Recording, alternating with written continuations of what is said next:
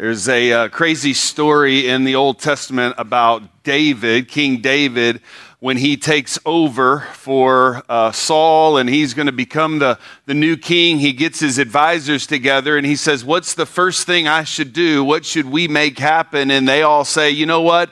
The Ark of the Covenant has been gone. I need you, or we need you to go get it. The Ark of the Covenant was this central piece of furniture in the worship, in the life of worship of Israel, and it had been gone. Some 20 years earlier, they decided to take this piece of furniture that represented the presence of God, that once a year God would come down and sit on it and they would make sacrifice and find atonement. They decided to treat it like a genie in a bottle, and one time they were out at war against the Philistines and they said, hey, bring the ark and let's rub its side and maybe God will pop out and grant us 3 wishes.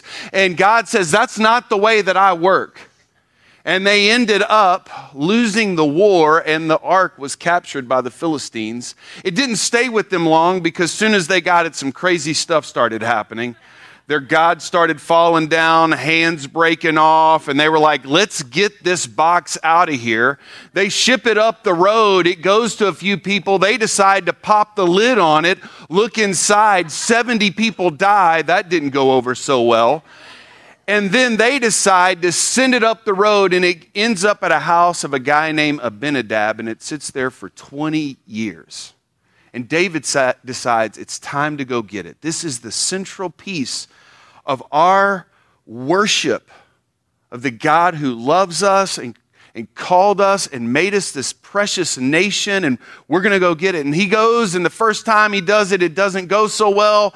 Matter of fact, it's kind of willy-nilly when he does it, and shooting from the hip, and they don't follow the right rules and procedures, and some guy ends up touching it and dies.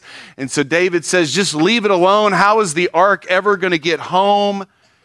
And then he finds out that blessing is happening at the house that it's at, and he says, let's go get it. And I want you to listen to these words in 2 Samuel chapter 6. They'll be on the screen. It says, it was reported to King David, the Lord has blessed Obed-Edom's family and all that belongs to him because of the ark of God. So David went and had the ark of God brought up from Obed-Edom's house to the city of David with rejoicing. They were singing songs. They were praising God. He says in verse 13, when those carrying the ark of the Lord advanced 6 steps, he sacrificed an ox and a fatted calf. Last time we didn't make it very far. Some guy died. We made it 6 steps. Everybody's safe. Let's go, right? This is great news. Fantastic. Verse 14, David was dancing with all of his might before the Lord, wearing a linen ephod. I guarantee you that was a great dance. I don't know what that looked like, but he was doing it. It says, he and the whole house of Israel were bringing up the ark of the Lord with shouts and the sound of a ram's horn. And as the ark of the Lord was entering the city of David, Saul's daughter, Saul, the king before David, his daughter Michal, who is also David's wife, looked down from the window and saw King David leaping and dancing before the Lord, and she despised him in her heart. There's a lot of background here and a lot of family issues that I don't have time to deal with, and it's really not the main point of the story, but she sees this celebration and she's not happy. Skip down a few verses. It says this, verse 20. When David returned home to bless his household, Saul's daughter Michal came out to meet him. Quotes, how the king of Israel honored himself today. Welcome home. All that dancing, all that shouting, all of that horn blowing, you just honored yourself. That wasn't for God.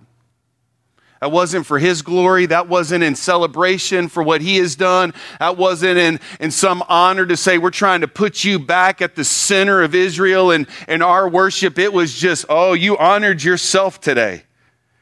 He exposed himself today in the sight of the slave girls and the subjects like a vulgar person would expose himself. I mean, like saying, you went too far. Too far. Verse 21, David replied to Michal, I was dancing before the Lord. Wasn't dancing for people to look at me.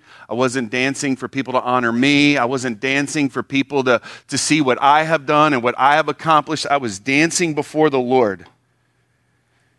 And then he says, the Lord who chose me over your father and his whole family to appoint me ruler over the Lord and his people. I will celebrate before the Lord, and I'll humble myself even more and humiliate myself. So he looks at it and says, here's the real issue. You don't like me because I'm king and your daddy's not. But Michal raises an important question this morning. Really important question. And in that question, whether or not her cynicism and all the family history and all the junk that came with it is there, it still is a fair question to ask. You ready? Why do we do what we do when it comes to our worship and piety and religious practices before the Lord? Why do we do them? Why do we worship? Why do we pray? Why do we fast? Why do we serve? Why do we do small groups? Why are we generous? Why do we do these things? What is the heart behind them? And are they there to honor ourselves or to seek approval from people? Or are we doing this for God's glory and His honor? That's the question before us. And Jesus is going to talk about that in the Sermon on the Mount as we continue in this series. So let's take a look at it there. If you've got your Bibles, we're going to go to Matthew chapter 6. Jesus is going to address this because clearly this idea of how I respond to God through acts of worship, through religious acts, has to be done with the right motive and the right heart. This is continuing the theme that he's been talking about now for multiple chapters. Remember when he said, you've heard it said, not to murder, but I say if you hate someone in your heart, you've heard it said not to commit adultery, but I tell you if you have lusted, he's not just talking about our external behavior. Jesus wants us to focus on our internal demeanor, our internal heart, our internal disposition toward people and toward God. And just because we do religious acts doesn't mean that they are done the right way. Let's look at it in verse 1, chapter 6. Be careful not to practice your righteousness in front of people to be seen by them, to be looked at so that other people will see you do it. That word seen is like that's the audience. Be careful not to do that. Otherwise, you will have no reward from your Father in heaven. The audience is the Father, not people. And if you do it for people, then there's no reward. I want to talk about structure just for a moment, and then I want to begin to work out the rest of the text. Chapter 6, verse 1 is actually an introduction to the next 17 verses in the Sermon on the Mount. This is what he's fixing to do. He's going to say, we need to make sure that when we do our religious acts, and he's going to give 3 examples, generosity, prayer, and fasting. When we do those, we should do those only for God and His honor, not for people to applaud us and to think we've done something special. It should be done with the right motive and intent. He's going to give the structure very clearly. Look at it in verse 2. So, whenever you give to the poor, that's generosity. That's the observance.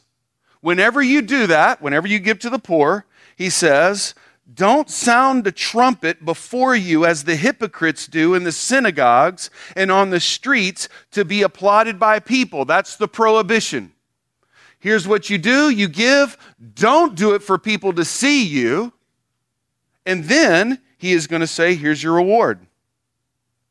For I assure you, they've got their reward right there from the people that are watching. Then he's also going to say, this is how you should do it, and you want a heavenly reward. Let me show it to you again in verse 5. It's not going to be on the screen, but if you've got your Bibles, look at it in verse 5. Whenever you pray, there's the observance. You must not be like the hypocrites, because they love to pray standing in the synagogues and on the street corners to be seen by people. That's the prohibition.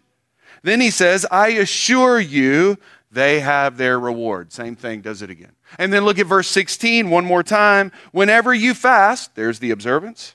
Don't be sad-faced like the hypocrites, for they make their faces unattractive so that fasting is obvious to people. There's the prohibition. And then finally, I assure you, they've got their reward. Very clear. Matthew is recording this so that we know we should not be doing this for the applause of man. Fill in the blanks here, right? Fill in the blanks. Serving, communion, coming to a worship service. You name it. We don't do this for other people to look at us and to applaud us. We do this to foster our relationship and our fellowship and our communion with God. That's why we do this. So that's the structure. That's the part of it that he's wanting us to see over and over and over again. Now I want to read all 4 verses and highlight a few things as we go through it. Be careful not to practice your righteousness in front of people to be seen by them. Otherwise you will have no reward from your Father in heaven. Verse 2. So whenever you give to the poor, don't sound a trumpet before you, as the hypocrites do in the synagogues and on the streets, to be applauded by people. I assure you, they've got their reward. But when you give to the poor, don't let your left hand know what your right hand is doing, so that your giving may be in secret, and your Father who sees in secret will reward you. He said, this is how you're supposed to do it. And there is clearly some reward in the future. Let me point out a few things as I read through this passage and then try to get to some application. The first one is this. Generosity is assumed in the passage. Do you see that? It is absolutely assumed in the passage. He says it twice. When you give to the poor. When you give to the poor. Says it twice. It's not if you give to the poor, hey, at some point in your life when you reach a financial place where you can give to other people, then this is how you do it. He doesn't say, hey, when you're manipulated and you feel guilty and you finally give something to somebody. He just says what? When you give to the poor. Generosity is assumed. Now, when we're reading the book of Matthew, we need to know that the audience is a Jewish audience, and they would have been very well versed on the fact that the nation of Israel was supposed to take big time responsibility for the vulnerable, for those who can't provide. Matter of fact, I'll just read you one verse. I don't have time to give them all to you, but Deuteronomy 15:11 says this. He says, for there will never cease to be poor people in the land. That is why I am commanding you. You must willingly open your hand to your afflicted and poor brother in your land. Willingly open it. There are going to be the poor there, and you must be generous. There are verses that say in the law, when you're gleaning, when you're harvesting your field, don't harvest all the corners and the edges. That way the vulnerable, the widow, the orphan, the poor, the immigrant can come in and take some of that leftover and be provided for. They say, hey, when you're picking grapes off of your grapevine, don't pick them all, leave some on there so that the vulnerable can come in and provide for themselves. You don't have to have every little bit. There is this idea that we would be generous people. But the deal is that we would be generous not so people would make much of us. We would be generous so that God would be glorified, so that He would be honored. Let me just talk about generosity and radius just for a moment, because I think it would be really silly of me not to talk about that, because I think it's probably one of the main reasons or one of the better ways that Radius is known in the community. I got to be a part of Radius or get to know Radius for the first time. I think it was about 8.5 years ago. Chris Seavey, you're driving me around town. You were running the joint around here, and I'm thinking about what does it look like to possibly come and be a part of Radius, and I'm just overwhelmed with the stories of generosity. I was overwhelmed with the idea that here at Radius, we want to give away 30%. So every $10 you put in a black box or give online, there's this commitment by Radius leadership to say, hey, $3 of that is going to go out the door. I was just overwhelmed by that. I was overwhelmed by the fact that we would do this thing called Give Hope, and we would raise hundreds of thousands of dollars, and we would put it in the hands of administrators. We would put it in the hands of teachers and counselors so that they could meet needs. I was overwhelmed by this idea that corporately, Radius would be all about generosity. Was overwhelmed by it. And then coming on staff, what overwhelmed me even more is not just the fact that Radius wants to be corporately known for being generous. I mean, that is in our mission statement, right? We exist to glorify God by planting churches, making disciples, and living generously. What's crazy is that that's not just something we do corporately. It's something that I've watched Radius partners for the last 5+ years do really well. I mean, when I hear stories of small groups getting together and saying, hey, let's put some money together to help somebody move who's in a rough situation, and not only do they get the truck and put gas in it, but they show up and actually help them move, like that's generosity, isn't it? I'm not helping people move just on a whim, right? I mean, come on, that's miserable. And so that's generosity doing that. When I hear of people who have come alongside others, like I don't know how many cars have been given away here through our multiple locations. I don't know how much of that is taking place. It's a ton. When I tell you, one of my favorites is in the middle of COVID, there was a Christmas tree right back there in September or August. And we sat back and said, hey, there are nurses in our school district that are getting pounded by having to do contact tracing and give the note that, hey, your kid's quarantined for the next however many days. And our nurses were run ragged. And you guys went out there and got names off of that tree and just blessed the socks off of those nurses. I just sat back and thought, man, and the stories go on. The generosity goes on and on and on. That is who we want to be. We want to be people that are generous, and not just corporately. The expectation is that we would do this individually as well, but to do it in a way that honors God. Another thing is I'm looking at it. I was thinking about the language on the website. This is just from Radius talking about generosity. Let me read it to you. This is something we have there. It says, we don't give with a bunch of fanfare. We share and exercise generosity not for public relations, but in order to share the good news of Jesus. That sound anything like the passage that we're...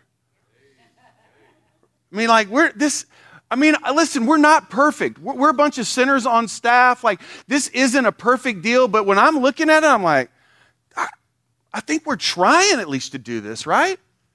And we are sowing seeds of generosity not for immediate gratification, but as investments in eternity. I'm going to talk about investments in eternity here in just a moment. This idea that we want to be generous, and we want to be generous to earn the right to tell people about the life-changing reality of Jesus Christ, right?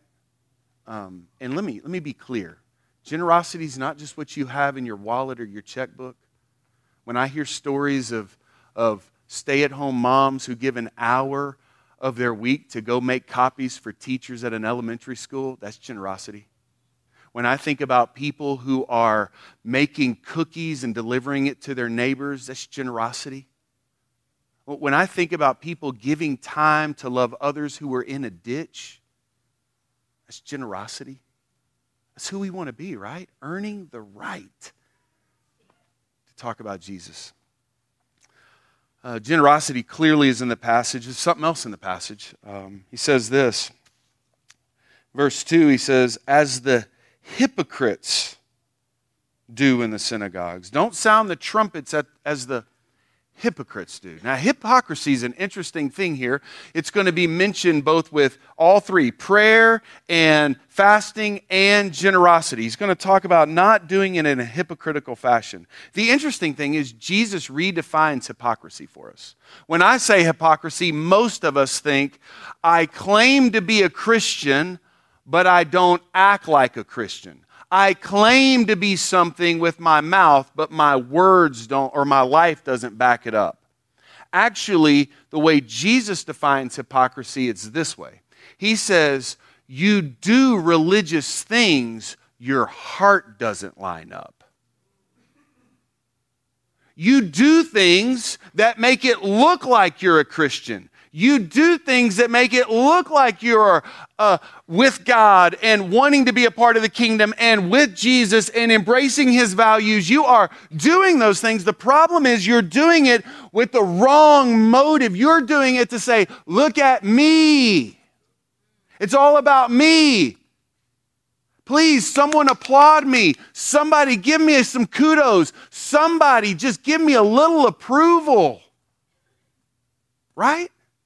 So the hypocrisy just went completely different because some of us are like, man, I'm doing it all right. The question is, do you have the right heart with it?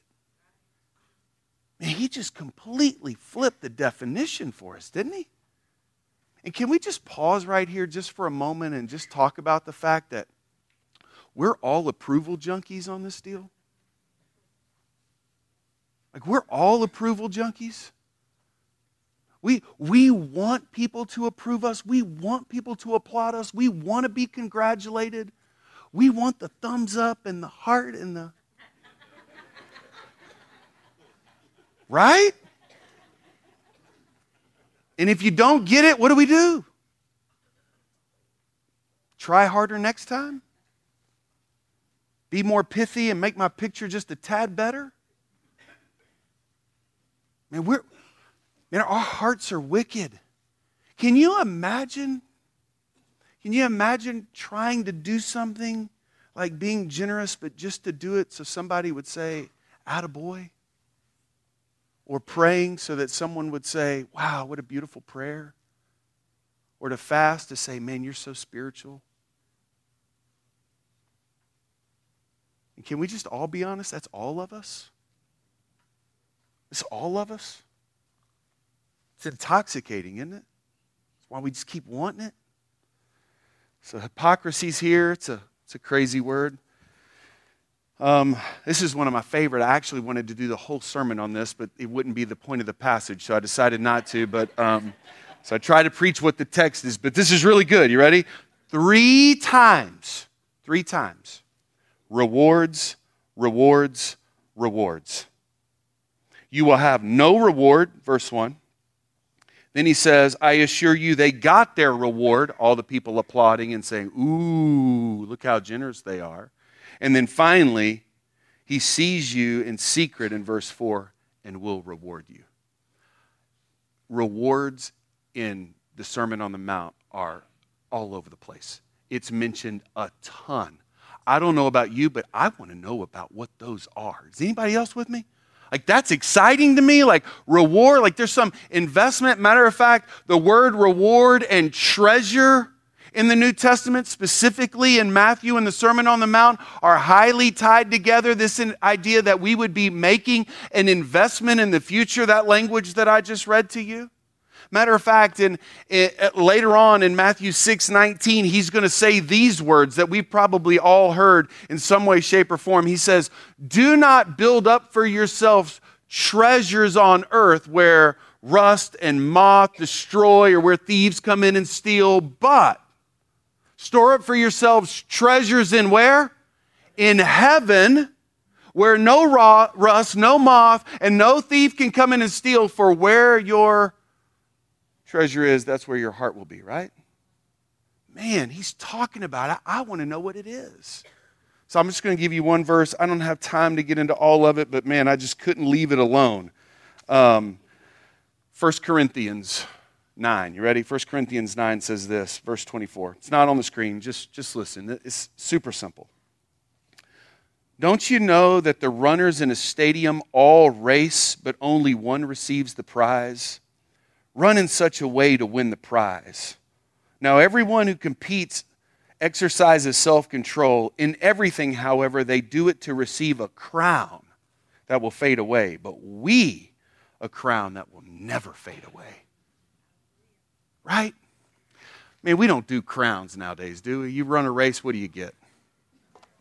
You get one of these big old rascals, right?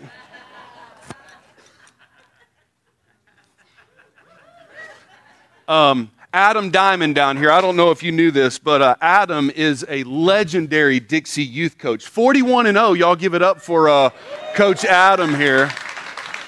Wow. My boys happen to play on his team, and when you win on the weekend, you get some of this right here, right? I'm going to tell you right now, I don't know if this is what it's going to look like or not. Sign me up, though, right? Sign me up. I don't want to go empty-handed. I don't want to go when all the elders start throwing their crowns on the ground, singing holy, holy, holy, and have nothing to offer. I can't wait to take it all off right here and say, it's yours. It was done for you. I don't want to be empty-handed. But it'll be empty-handed if it's all for me, because it's not that God's opposed to a double reward. It's just that He's opposed to when you get your reward down here that's earthly and flimsy and fading and fickle. And the reward from Jesus Christ will be eternal. It'll be eternal. What a motivation. Man, I just need to pause there just a minute. We have a wondrous hope. We have a wondrous hope. And we don't serve down here altruistically like it's never about me and I can't. Listen, man, no. We serve because Jesus Christ is preparing a place for us. And He is going to return, and He is going to bring us home, and there is going to be this amazing reward. And I don't know if it's all of this literally, but I do know this, man, there's going to be a beautiful reward being with Him forever. And I want to be there unashamed completely. Right? Last but not least, go back to Matthew, secret. Last word here is secret.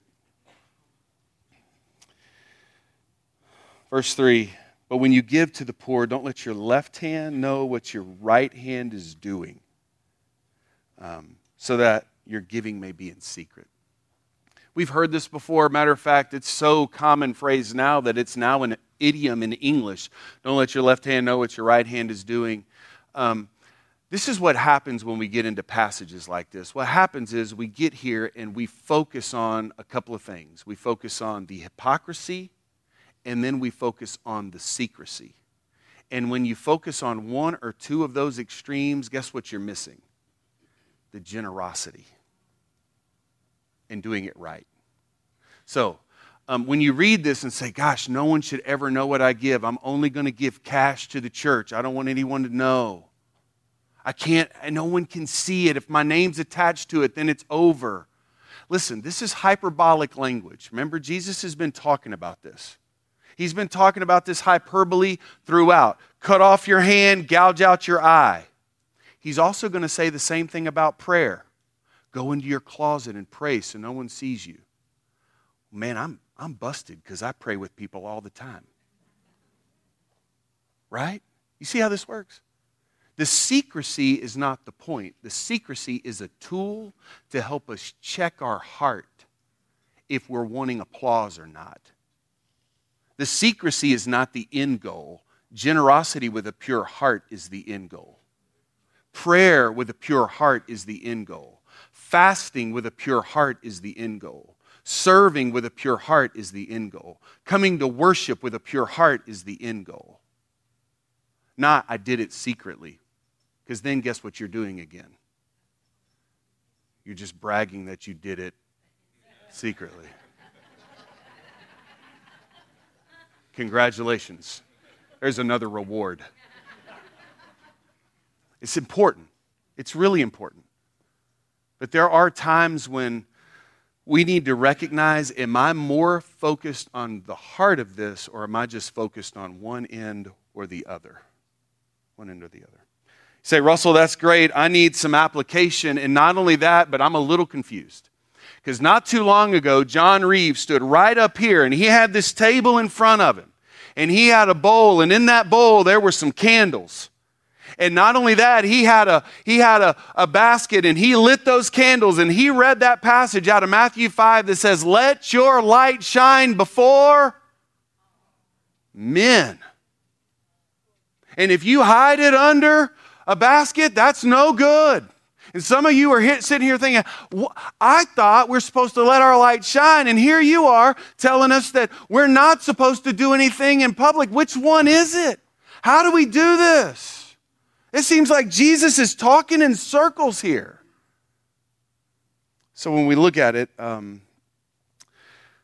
one of them is about denying our relationship with Jesus Christ. The other is denying our fellowship with Jesus Christ. So one is saying, I'm embarrassed to be associated with Jesus, and so I hide my light. One is hindering me in my fellowship with Jesus, and so I'm showing everything I'm doing instead of hiding it and wanting His honor and approval. One is saying, am I with Christ? And if so, I don't want to hide that. One is saying, I'm with Christ and I want to have relationship and communion with Him, and everybody doesn't need to see that aspect of it. First point of application. Are you ready? There's a guy named Alexander Bruce. I came across this quote. It is stellar. Are you ready? He says this: when you're tempted to hide, show.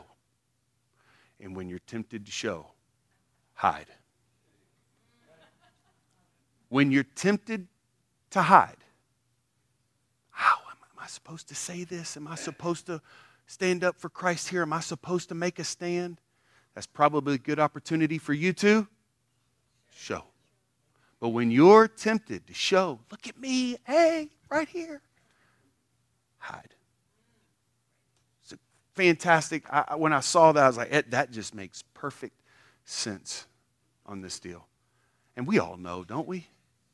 You all know in your heart when you're really wanting people to give you an attaboy. You all know when you're wanting to hide instead of show your faith and your convictions and what you truly believe. We all know that. So when you're tempted either way, know how to do that. Another one would be when we get irritated, we get frustrated when other people are getting credit for their pious acts. Maybe their generosity, maybe their service, and we get irritated and we say, why aren't they recognizing me? At that point, you might want to check your what? Check your heart. Because now I'm frustrated and I'm irritated and I'm getting a little upset that nobody's recognized me and what all I do for Jesus. Start having those thoughts, we need at that point say, let me check my heart, because I'm being tempted to show and I need to hide. Last but not least, we need to put our trumpets down. We need to put our trumpets down.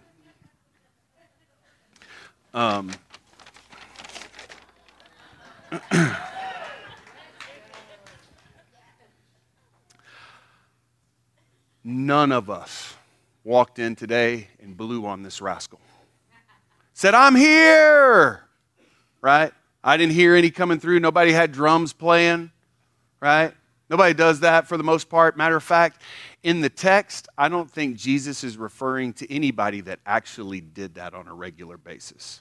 I think he's trying to show the difference between how ridiculous it would be to blow a horn and say, look at me, as opposed to the secrecy of doing it for God's honor.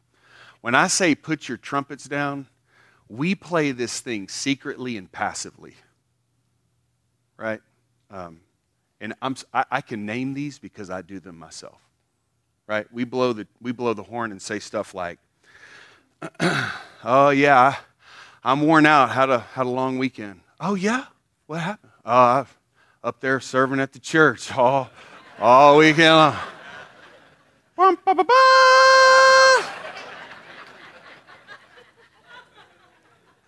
Man, I can't get the app to work. Yeah, I'm trying to give. I do that twice a month. Bum, ba, ba, bum. Right?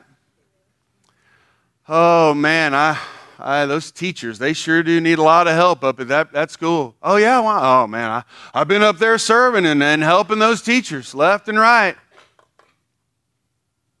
Right? Yeah. There you go. Right? We do this stuff.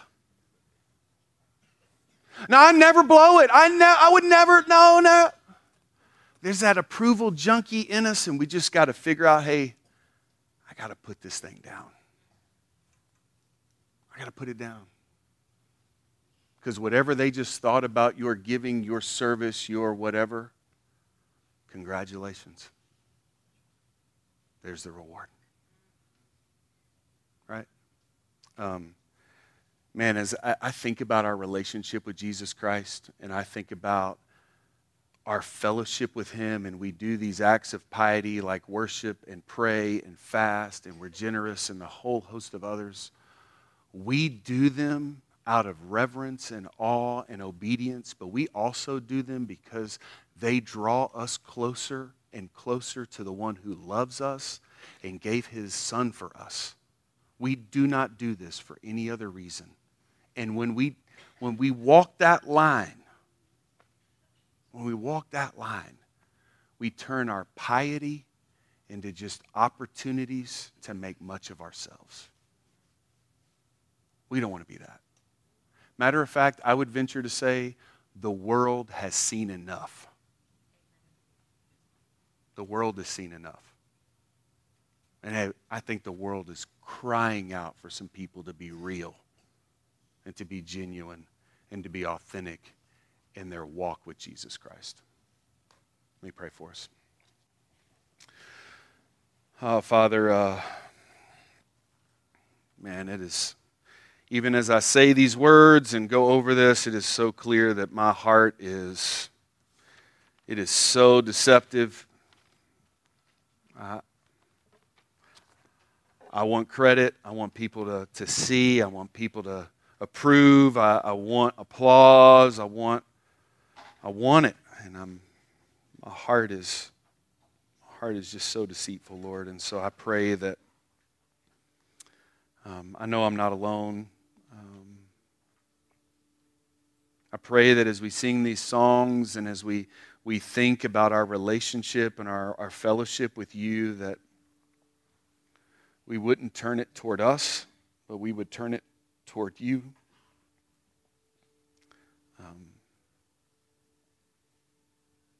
Lord, we would somehow be able to delay gratification for that day that we stand before you. That we would be able to delay approval till we stand before you. Lord, I do believe you give us some of that on this end of it. I don't think it's all in the future, but help me to live as if it is. So yeah, Holy Spirit, do your work. Talk to us. Convict our hearts. Encourage us where we're doing this well. Challenge us where we're doing it poorly. God, as we sing, I really pray that all of it would be for you and centered to you. As we take communion, that it would be centered on you. Yeah, be honored today, Lord. We love you. It's in your Son's name. Amen.